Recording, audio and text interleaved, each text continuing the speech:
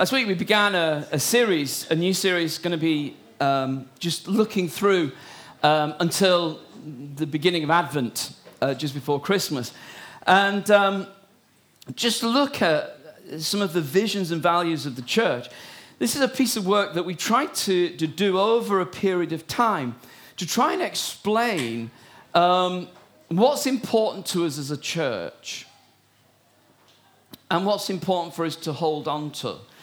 I think when church goes through periods of change, or when church goes through periods when new people are joining us, every now and again, actually, it's no harm to sort of remind ourselves about the sort of place that we seek to be and the sort of place that we think there's evidence for. In doing this work around vision and values, what we didn't want to do was just put a whole stack of stuff up that we said, this is what we hope we will become. Because in a sense, that's okay, but it doesn't really help because it's kind of like trying to explain who we are, not just about who we'll become. It's kind of like trying to identify what's your DNA. It's kind of like if someone came to your family and said, what's your family like? Well, you might begin by saying, well, there's so many of us, or there's this person or that person or the other. But actually, you quickly begin to talk about the values you hold together, the things you do because they reflect a value. You talk about what's important to you as a family. You might talk about the things that you are planning, but actually you wouldn't spend a lot of time saying, and actually in the future we're hoping we're going to be a lot better than we are right now. You'd probably just spend a whole stack of time saying, this is who we are. And in doing this work around vision and values, it was very much that sense of, what are we like? What are we like? In doing it, we didn't want to, the danger of it and the difficulty of it is, what do you not say? What do you not say? And indeed, on the flip side, what do you say? And how do you say what you want? And so, over a period of time, over quite a long period of time, a long period of conversations with leaders, a long period of time of thinking it through, a long time of thinking back over our own story, we tried to come up with a sentence. Now, I've got to tell you, it's a long sentence, but I came up with a sentence to try and explain who we are. And I'm kind of hoping that when you see it, it's kind of like, yeah, okay, we can see elements of that. And there might be other things that you go, I'm not sure exactly what that means, but then as we unpack it bit by bit over the weeks, hopefully you'll see, yeah, that's who we are. We do it because I think increasingly you need to explain to people, so what are you about? But I think the other thing is, it should be something that would hold us accountable to something. It should be something that says, actually, how are you doing on that? So anyway, with no more about, this is it. In the end, by sort of in the next week or so, you're going to have this on a card that you'll be able to carry it around with you and show to everybody that you ever see. Okay. Can you flick me on, Nev? I don't know kind of why. There we go. So the way we came to describe ourselves was this. We're a growing community of whole life disciples who are alert to God's leading, paying careful attention to one another and the moment we're in, so that we can be good news to those around us. We're a growing community of whole life disciples who are alert to God's leading, paying careful attention to one another and the moment we're in, so we can be good news to those around us. That's kind of what we began to say. Actually, those are the sort of people that we want to be. We want to be a growing community. And I'm going to talk about that in a moment. But we want to be a growing community not just of church attenders. We want to be a growing community of whole life disciples, people who are living out what it means to be a Jesus follower in the whole of their lives, not just commit to church on a Sunday. We want to be a people who are aware of what God is doing. We want to be a people who are really connected with what the Spirit might be saying and what God is leading us into, alert to God's leading, paying careful attention to one another. In other words, slowing down enough so that we actually do pay attention to one another. The person that we are, not the person we would want them to be or the person we assume them to be, but actually pay careful attention to one another and the moment we're in. So what's God asking of us right now, as individuals and as a group? Ultimately, why? Not just so we can be a great place, but so that we can be good news to those around us. Well, every statement has positives and negatives, has a sort of advantage and disadvantage. You can't do everything, but that's where we came to. And in a sense, what I want to do over the next few weeks is just unpack it little bit by little bit, as we did last week in our 2 services last week. And I'm going to sort of talk again about the same thing we talked about last week, which was we want to be, or we are, I'm not sure why it's not pushing forward, a growing community, not just a growing church. There's a big difference. You can be a growing church, but not a growing community. It's really easy, actually, to keep on. The thing that we've got to keep on doing all the time is reminding ourselves that when we talk about church, essentially we're not just talking about this hour and a half on a Sunday. Because actually, we can just do this really well, but you can come in as individuals and you can go out as individuals and never actually sense that you belong to a community. You come to church, but for nothing else. I think it's apparent to everybody, hopefully, but we share this building with a Church of England family, a community, a church, congregation. Any of those words would do. It's just asterisk, to strike out at your own desire. And when we first came here into this building, which was now about 16 years ago, we came. And there was just a little handful of us here, really. And that church congregation, which was larger than we were at that time, were gracious enough to say, you can share this space. That was a big deal. And they allowed us to share the space on the same morning that they would meet. So, and some of us remember these days with such affection. They met, particularly people like Phil, and I'll explain why in a moment. But they would meet at 9:30 till around 10:30, 10:40, and then we would start about 10:45, and then we would start at 11:30, which meant we had a very short window to actually set up the equipment we had, to make all the changes we had, and it was absolutely just sort of like hand to mouth. But one Church of England church, said to us, you can come and share this space. One of the great things has been that over the years, just people, you, actually, I was going to say people, I mean you, have been added to us. And when we were just a little handful, we prayed for people like you. We were crackers. We prayed for people like you. We prayed that people like you would come and join us. We prayed that people who didn't know Jesus would join us. We prayed that people who were absolutely sick to death of church would join us. We kind of always wanted to be a place where we were like the last chance saloon for church people. And so we prayed, and you came. And you are the answer to those prayers. You can turn to the next person and go, I am an answer to prayer. We didn't know. We didn't know what you'd be like. We didn't know where you would come from. We didn't know your story. We didn't know what you would carry with you. We didn't know what baggage you would bring.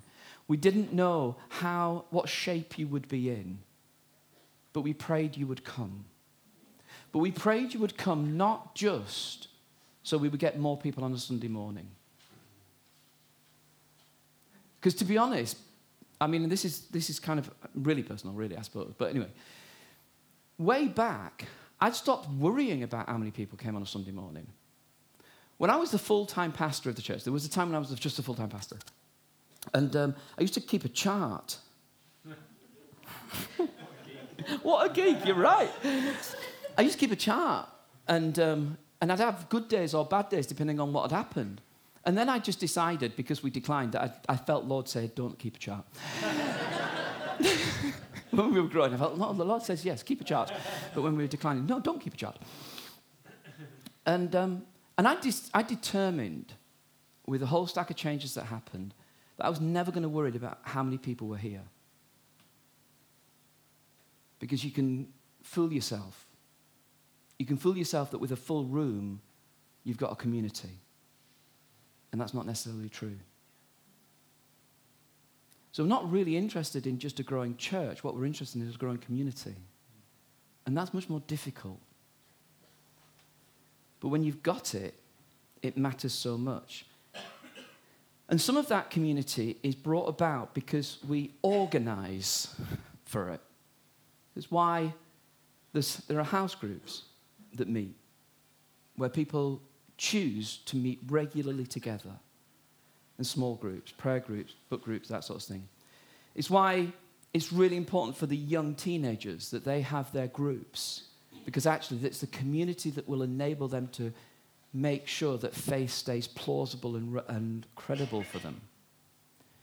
It's why we invited Andrew and Alex to work with us around the young adults, because we wanted that group of people between 15 and 25 to become a community of people. And in November, they're going away for a weekend together to create a community and to develop community together. It's why we have the groups in the Vine. It's why we have the Vine itself. It's why we have Play and Stay. But you can't organize community alone. Community happens when one person says to another person, "Can I get to know you?" Where one person takes the risk with another person and says, "Could we spend some time together? Do you fancy a coffee? Could we have a meal together? Do you fancy meeting up?" And I think it's true that none of us feel absolutely confident enough to do that. Because deep down, there's two things that work against that. One is busyness, just don't have time, intention but not time. And the other is, what if they think I'm a bit weird? Well, let me tell you, you are. So get over that one. And actually, you know, the truth is, most people are fascinating.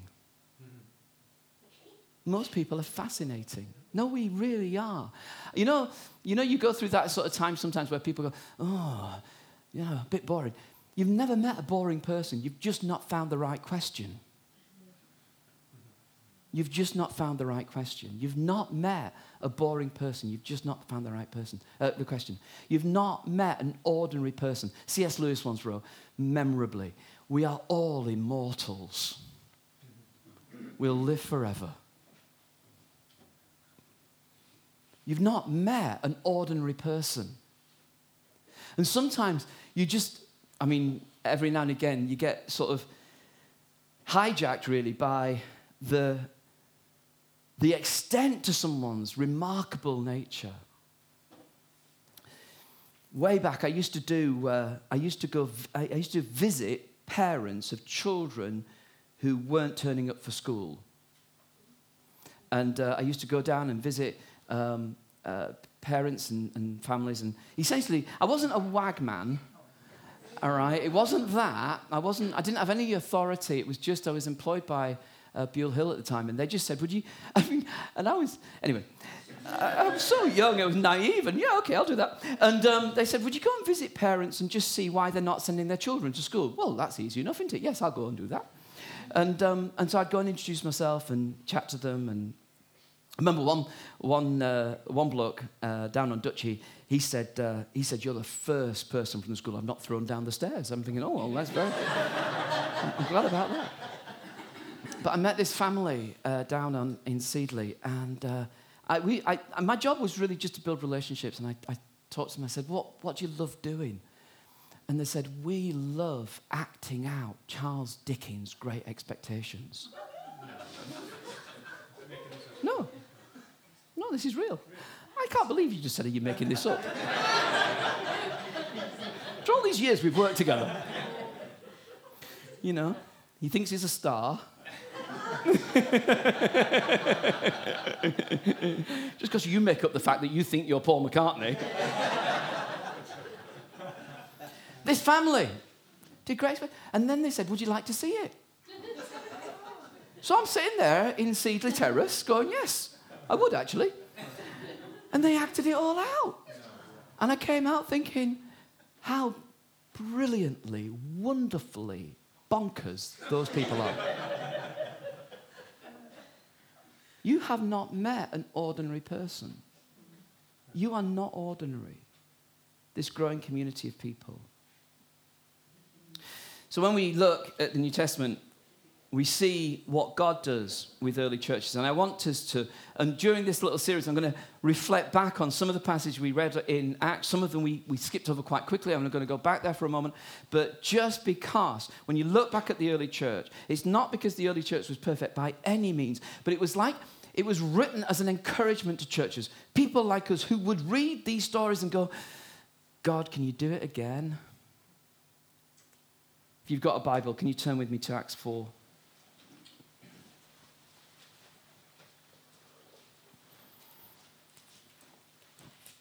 Acts 4, and I'm going to pick it up at verse 32.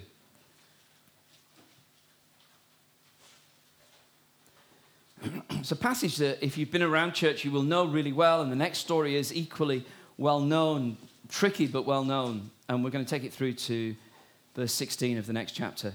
This is how it begins. All the believers were one in heart and mind. No one claimed that any of their possessions was their own, but they shared everything they had. With great power, the apostles continued to testify to the resurrection of the Lord Jesus, and God's grace was so powerfully at work in them all that there was no needy person among them. For from time to time, those who owned land or houses sold them, brought the money from the sales, and put it at the apostles' feet, and it was distributed to anyone who had need. Joseph, a Levite from Cyprus, whom the apostles called Barnabas, which means son of encouragement, sold a field he owned, and he brought the money and he put it at the apostles' feet. Now a man named Ananias, together with his wife Sapphira, also sold a piece of property. And with his wife's full knowledge, he kept back part of the money for himself, but he brought the rest and he put it at the apostles' feet. And Peter said, Ananias, how is it that Satan has so filled your heart that you've lied to the Holy Spirit and you've kept for yourself some of the money you received from them? Didn't it belong to you before it was sold? And after it was sold, wasn't the money at your disposal?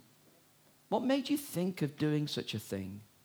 You haven't lied just to human beings, but to God.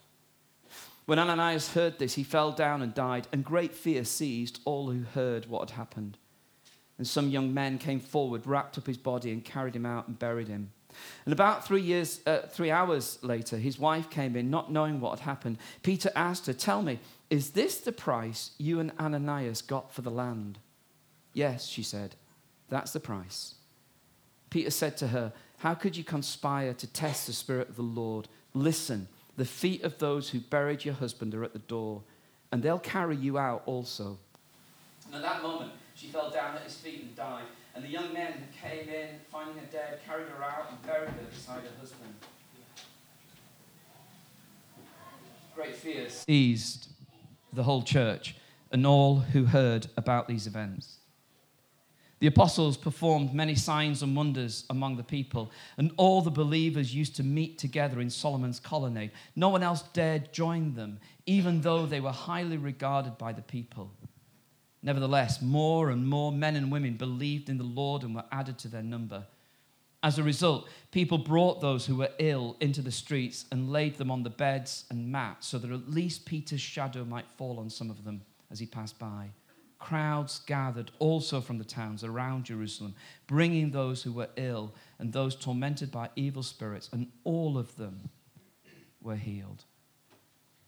I just want to point out a few things, and the first thing is this, that what was the heart of this community, this new church, this early church, was this. With great power, the apostles continued to testify to the resurrection of the Lord Jesus. I've touched on it so many times recently. This was what made them distinctive. They believed that Jesus rose again and was alive. And if Jesus is alive, what might happen? What is possible once you believe that Jesus is alive? If you don't believe Jesus is alive, the danger is what you end up with, or if you lose track of that, or if it becomes less significant to you, then what happens is religion becomes moralism. Let's do the right thing. But if actually you don't lose track of this central fact of Christianity, that Jesus is alive. It sounds like Sunday school stuff, but actually the place that really needs to believe it is not just children. In fact, to be honest, children on the whole don't have problems believing what seems to be impossible. It's people like me and you that have problems to believe what seems impossible.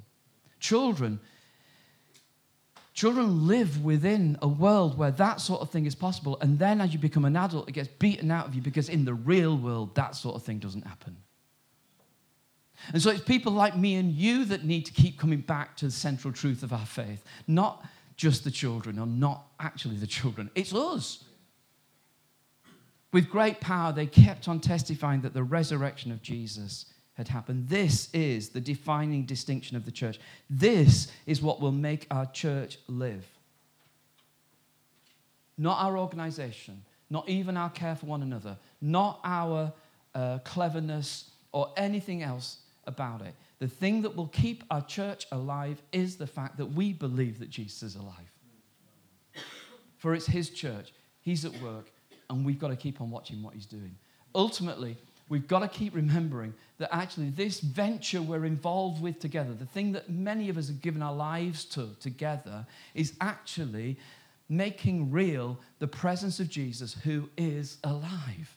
And I know you know that, but I need to keep on reminding myself. With great power, they testified to the resurrection of the Lord Jesus. And then 3 things, very quickly. There was powerful grace, there was fearless honesty, and there was remarkable healing. If you look at that first part we read, where there was that wonderful verse 33, with great power, that's the one I read. It's the second half of that verse. And God's grace was so powerfully at work in them all. What was the mark of that? There were no needy person among them. The sign that God was amongst them was that nobody needed anything. Why?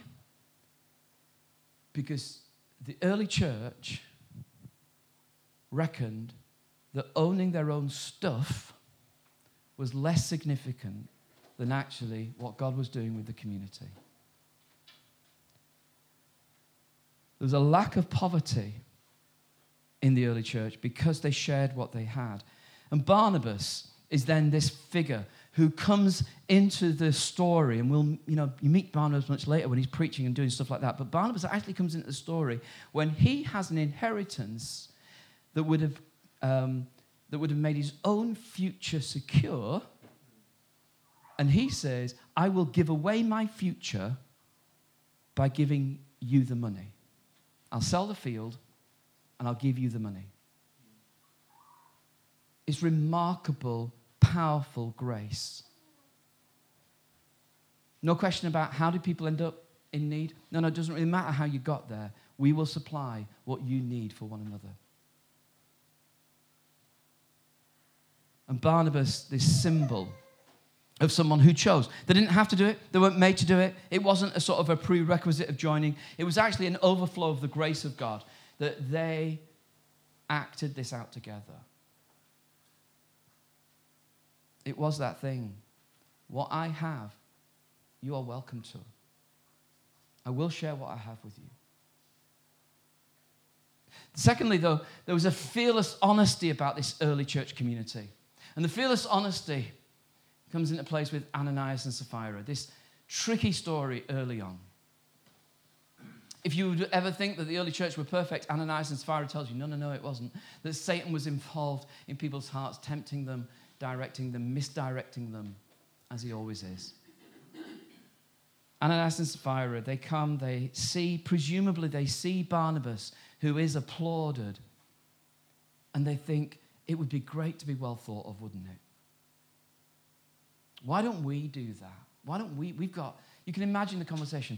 Ananias and Sapphira at home, we could do that. We could sell some land, but you don't want to be stupid. Let's not give it all, but let's give the impression that it was all.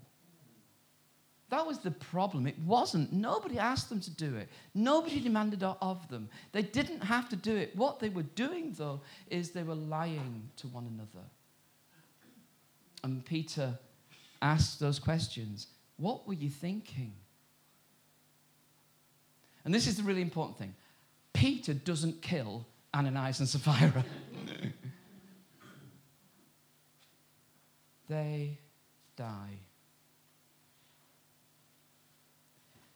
A growing community is a community of grace, but it's also a community of honesty where we do have the difficult conversations with one another. Where we say, what were you thinking? Where we choose not to lie to one another, even if lying to one another would make other people think better of us. This is a community, we want this to be a growing community of fearless honesty, where we do keep one another accountable to Jesus, because you can use religion for a whole stack of other things, including how well do people think of you. And then the third thing, very quickly, it was a place of remarkable healing. The apostles performed many signs and wonders, verse 12. No one else did join them, even though they were highly regarded. Nevertheless, more and more people believed in the Lord, and they were added to the number. As a result, people brought those who were ill into the streets. They laid them on beds and mats, and crowds gathered, bringing those who were ill and those tormented by evil spirits, and all of them were healed. Can you imagine the makeup of this early community? People going, do you know what? I had a rubbish past. I was torn apart. Nobody wanted me. I was absolutely tormented. Me, others would say, me, I was ill for so long. I couldn't hardly do anything, and I was ill. But you know what? I joined this community, and God did something new. And this community, this growing community in Jerusalem, would have been people who just had these multiple complex pasts. Because of the role I take in the church, I hear this conversation far more often than you might imagine. People come to me and say, everybody else looks like they've got their act together.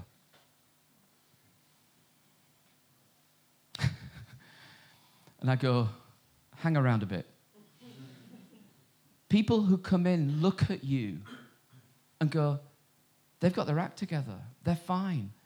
And you know your own story. You know what the past is. You know what the lingering effects of the past still are. You know what God is healing you of. You know what God has healed you of. You know where you came from. But you know what? People would never guess just by looking. And I think that early growing community was one where people would look at one another and go, you'd never guess. You'd never guess. What does it mean to be a growing community? It means a community of powerful grace where people go, do you know what? I don't mind doing what others might think is stupid for other people. I will give you what I have. A growing community is a place where there is fearless honesty, and that is difficult, and none of us enjoy that. And it's tricky to know how to do it, and it's tricky to know how to do it well. But there's an honesty that we say to one another. We can't just let things slip. A growing community is one with remarkable healing. And it strikes me that in our church going forward, I want to see more of God just doing the remarkable stuff, the remarkable miracles. But I also want to see God do much more of that healing that comes because you join a community. Where actually you can say, this is who I am. I am not altogether. I struggle enormously with X, Y, and Z, and know that no one's going to jump down your throat, no one's going to judge you for it, but everybody's going to say you're in the right place. What does it mean to be a powerful community? And then finally, last slide. All of this will always end up here. The reason for this is not that we will be happy and safe. The reason for this is because actually what God is forming in us and through us is a people for the sake of the world. And a community that can say, show me, don't just tell me. Don't just tell the gospel, but show us. Show us what it looks like. That's what a growing community is about. And that's the growing community that I think God is making us to be. It's not like the end of this sermon is not like, right, now, start. It's actually when we were trying to describe ourselves, we think we see the seeds of this. We see evidence of this. We can point to people who go, you're like Barnabas. We didn't do the other one. We didn't go and say, you're like the other two. You're like Barnabas, we said. We said, actually, we've seen God heal you and the healing that comes through you. This is not something to begin to become, but this is what God is doing. We said, actually, we want to be a place of honesty. We want to be a growing community. We are a growing community. Not a church, just, but a growing community of people.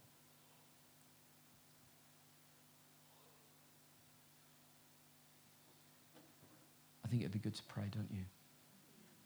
Do you understand?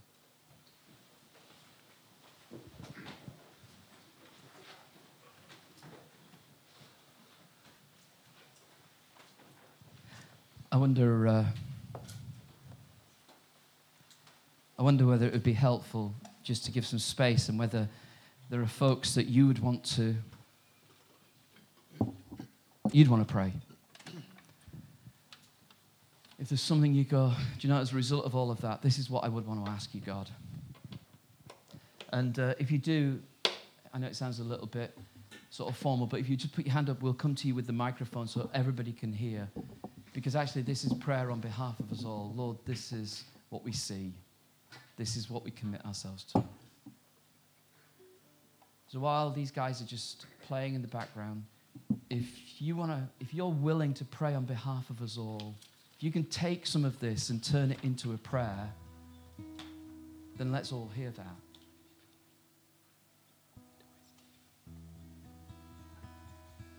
I recognize I've just raised the bar a bit by the microphone thing, but I don't want you just to be mumbling heartfelt stuff that we can't hear.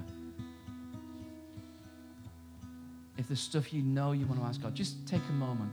What would now your prayer be? What would you want to ask God for? In the light of the things that you've been thinking, what would it be good for us all to be asking God for? How can you lead a congregation at this point and say, Lord, this is where we are. This is what we would want.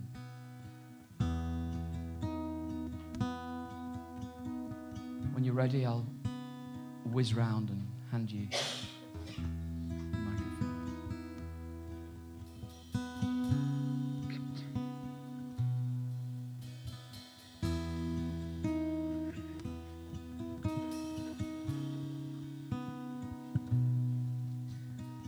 Lord, I thank you that you died to save us all. I thank you for the example that you set for us, Heavenly Father. And I thank you that because of that love, we can gather here today. I just thank you that we don't have to try to earn your love. We don't have to try to be perfect. I just pray, Lord, that you help us be real, that you help us just follow you and just love you and be real with each other so others around us can see what it's like to be loved by God. Amen. Amen. Thank you so much. Somebody else. Lord, I would pray that all of us in the church here really don't have any front on when we're all talking to each other. If somebody asks us how we are, I pray that we're completely honest. We don't try and hide how we're feeling. We don't try and be all right and put a face on things. I pray that we all feel comfortable enough to be completely open with each other and to ask for help when we need it. Amen.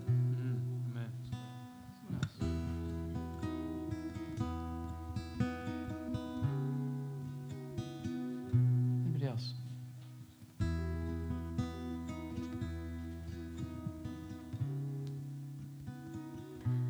I just had this word running around in my head as I was walking down this morning. It's going to sound a bit odd. there's a phrase that's used when people are making an investment, and it's about past performance is no indicator of future success. And it's usually used as a warning that don't expect the future to be as good as the past. And I feel like God is saying this morning, don't set the past as your measure of success, because what's coming is bigger. What's coming is better. And I feel like God's promise this morning is everything that's coming is going to surpass what's been before. Father, we just thank you that your measure of success is different from ours.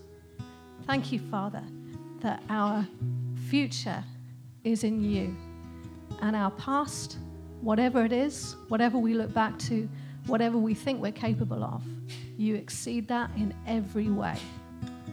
Thank you, Father, that with you, when we're standing with you, when we're standing in your shadow, everything that's coming ahead of us, everything that's coming ahead of us, everything that's coming ahead of us is going to be greater than we can imagine. Thanks for that. Someone else.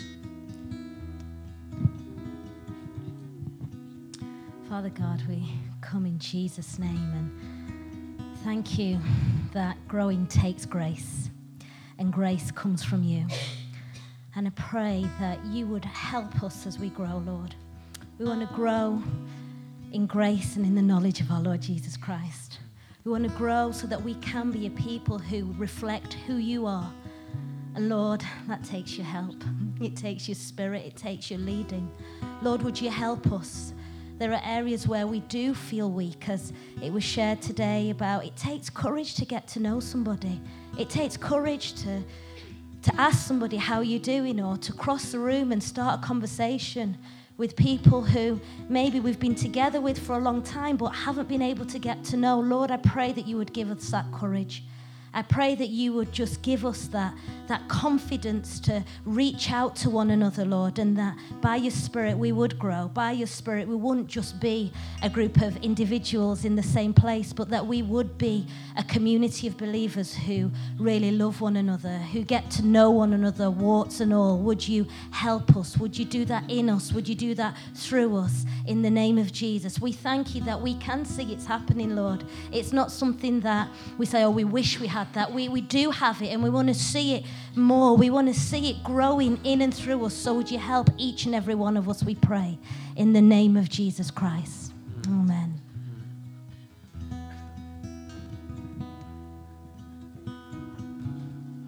Maybe just one or two more.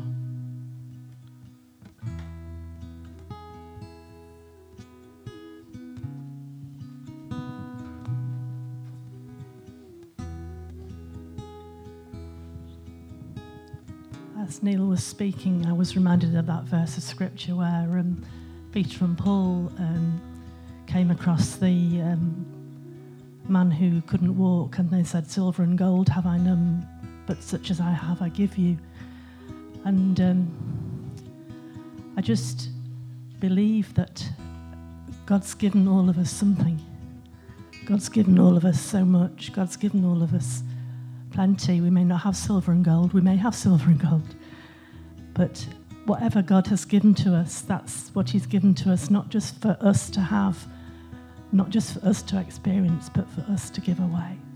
And so, Father, we thank you. We thank you that each one of us have gifts to give away.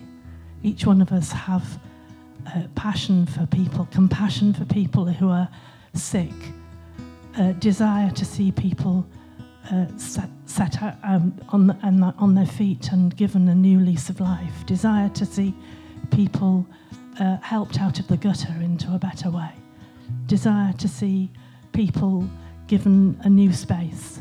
Whatever it is, we have that desire, and it's from your heart. And Father, we thank you, and we thank you that you give us opportunities to share the things that you've given to us. And so, Father, we come to you and we ask for your forgiveness for the times when we haven't used those opportunities that you've placed in front of us. But we ask that you would give us more opportunities, Father, and you would give us times when we can actually share what you've given to us and we can see the result of those times in your hand as people are lifted, as people are helped, as people are enabled, and as people are blessed by you. So, Father, we thank you in Jesus' name. Father God, we just pray that your Spirit would come and rest upon us. Lord, sometimes our desire outreaches it outreaches our practice. Lord, will you transform us so that we can become this community of people who know powerful grace, who do know fearless honesty and remarkable healing. May we be that place of remarkable healing. Come, Holy Spirit, we pray.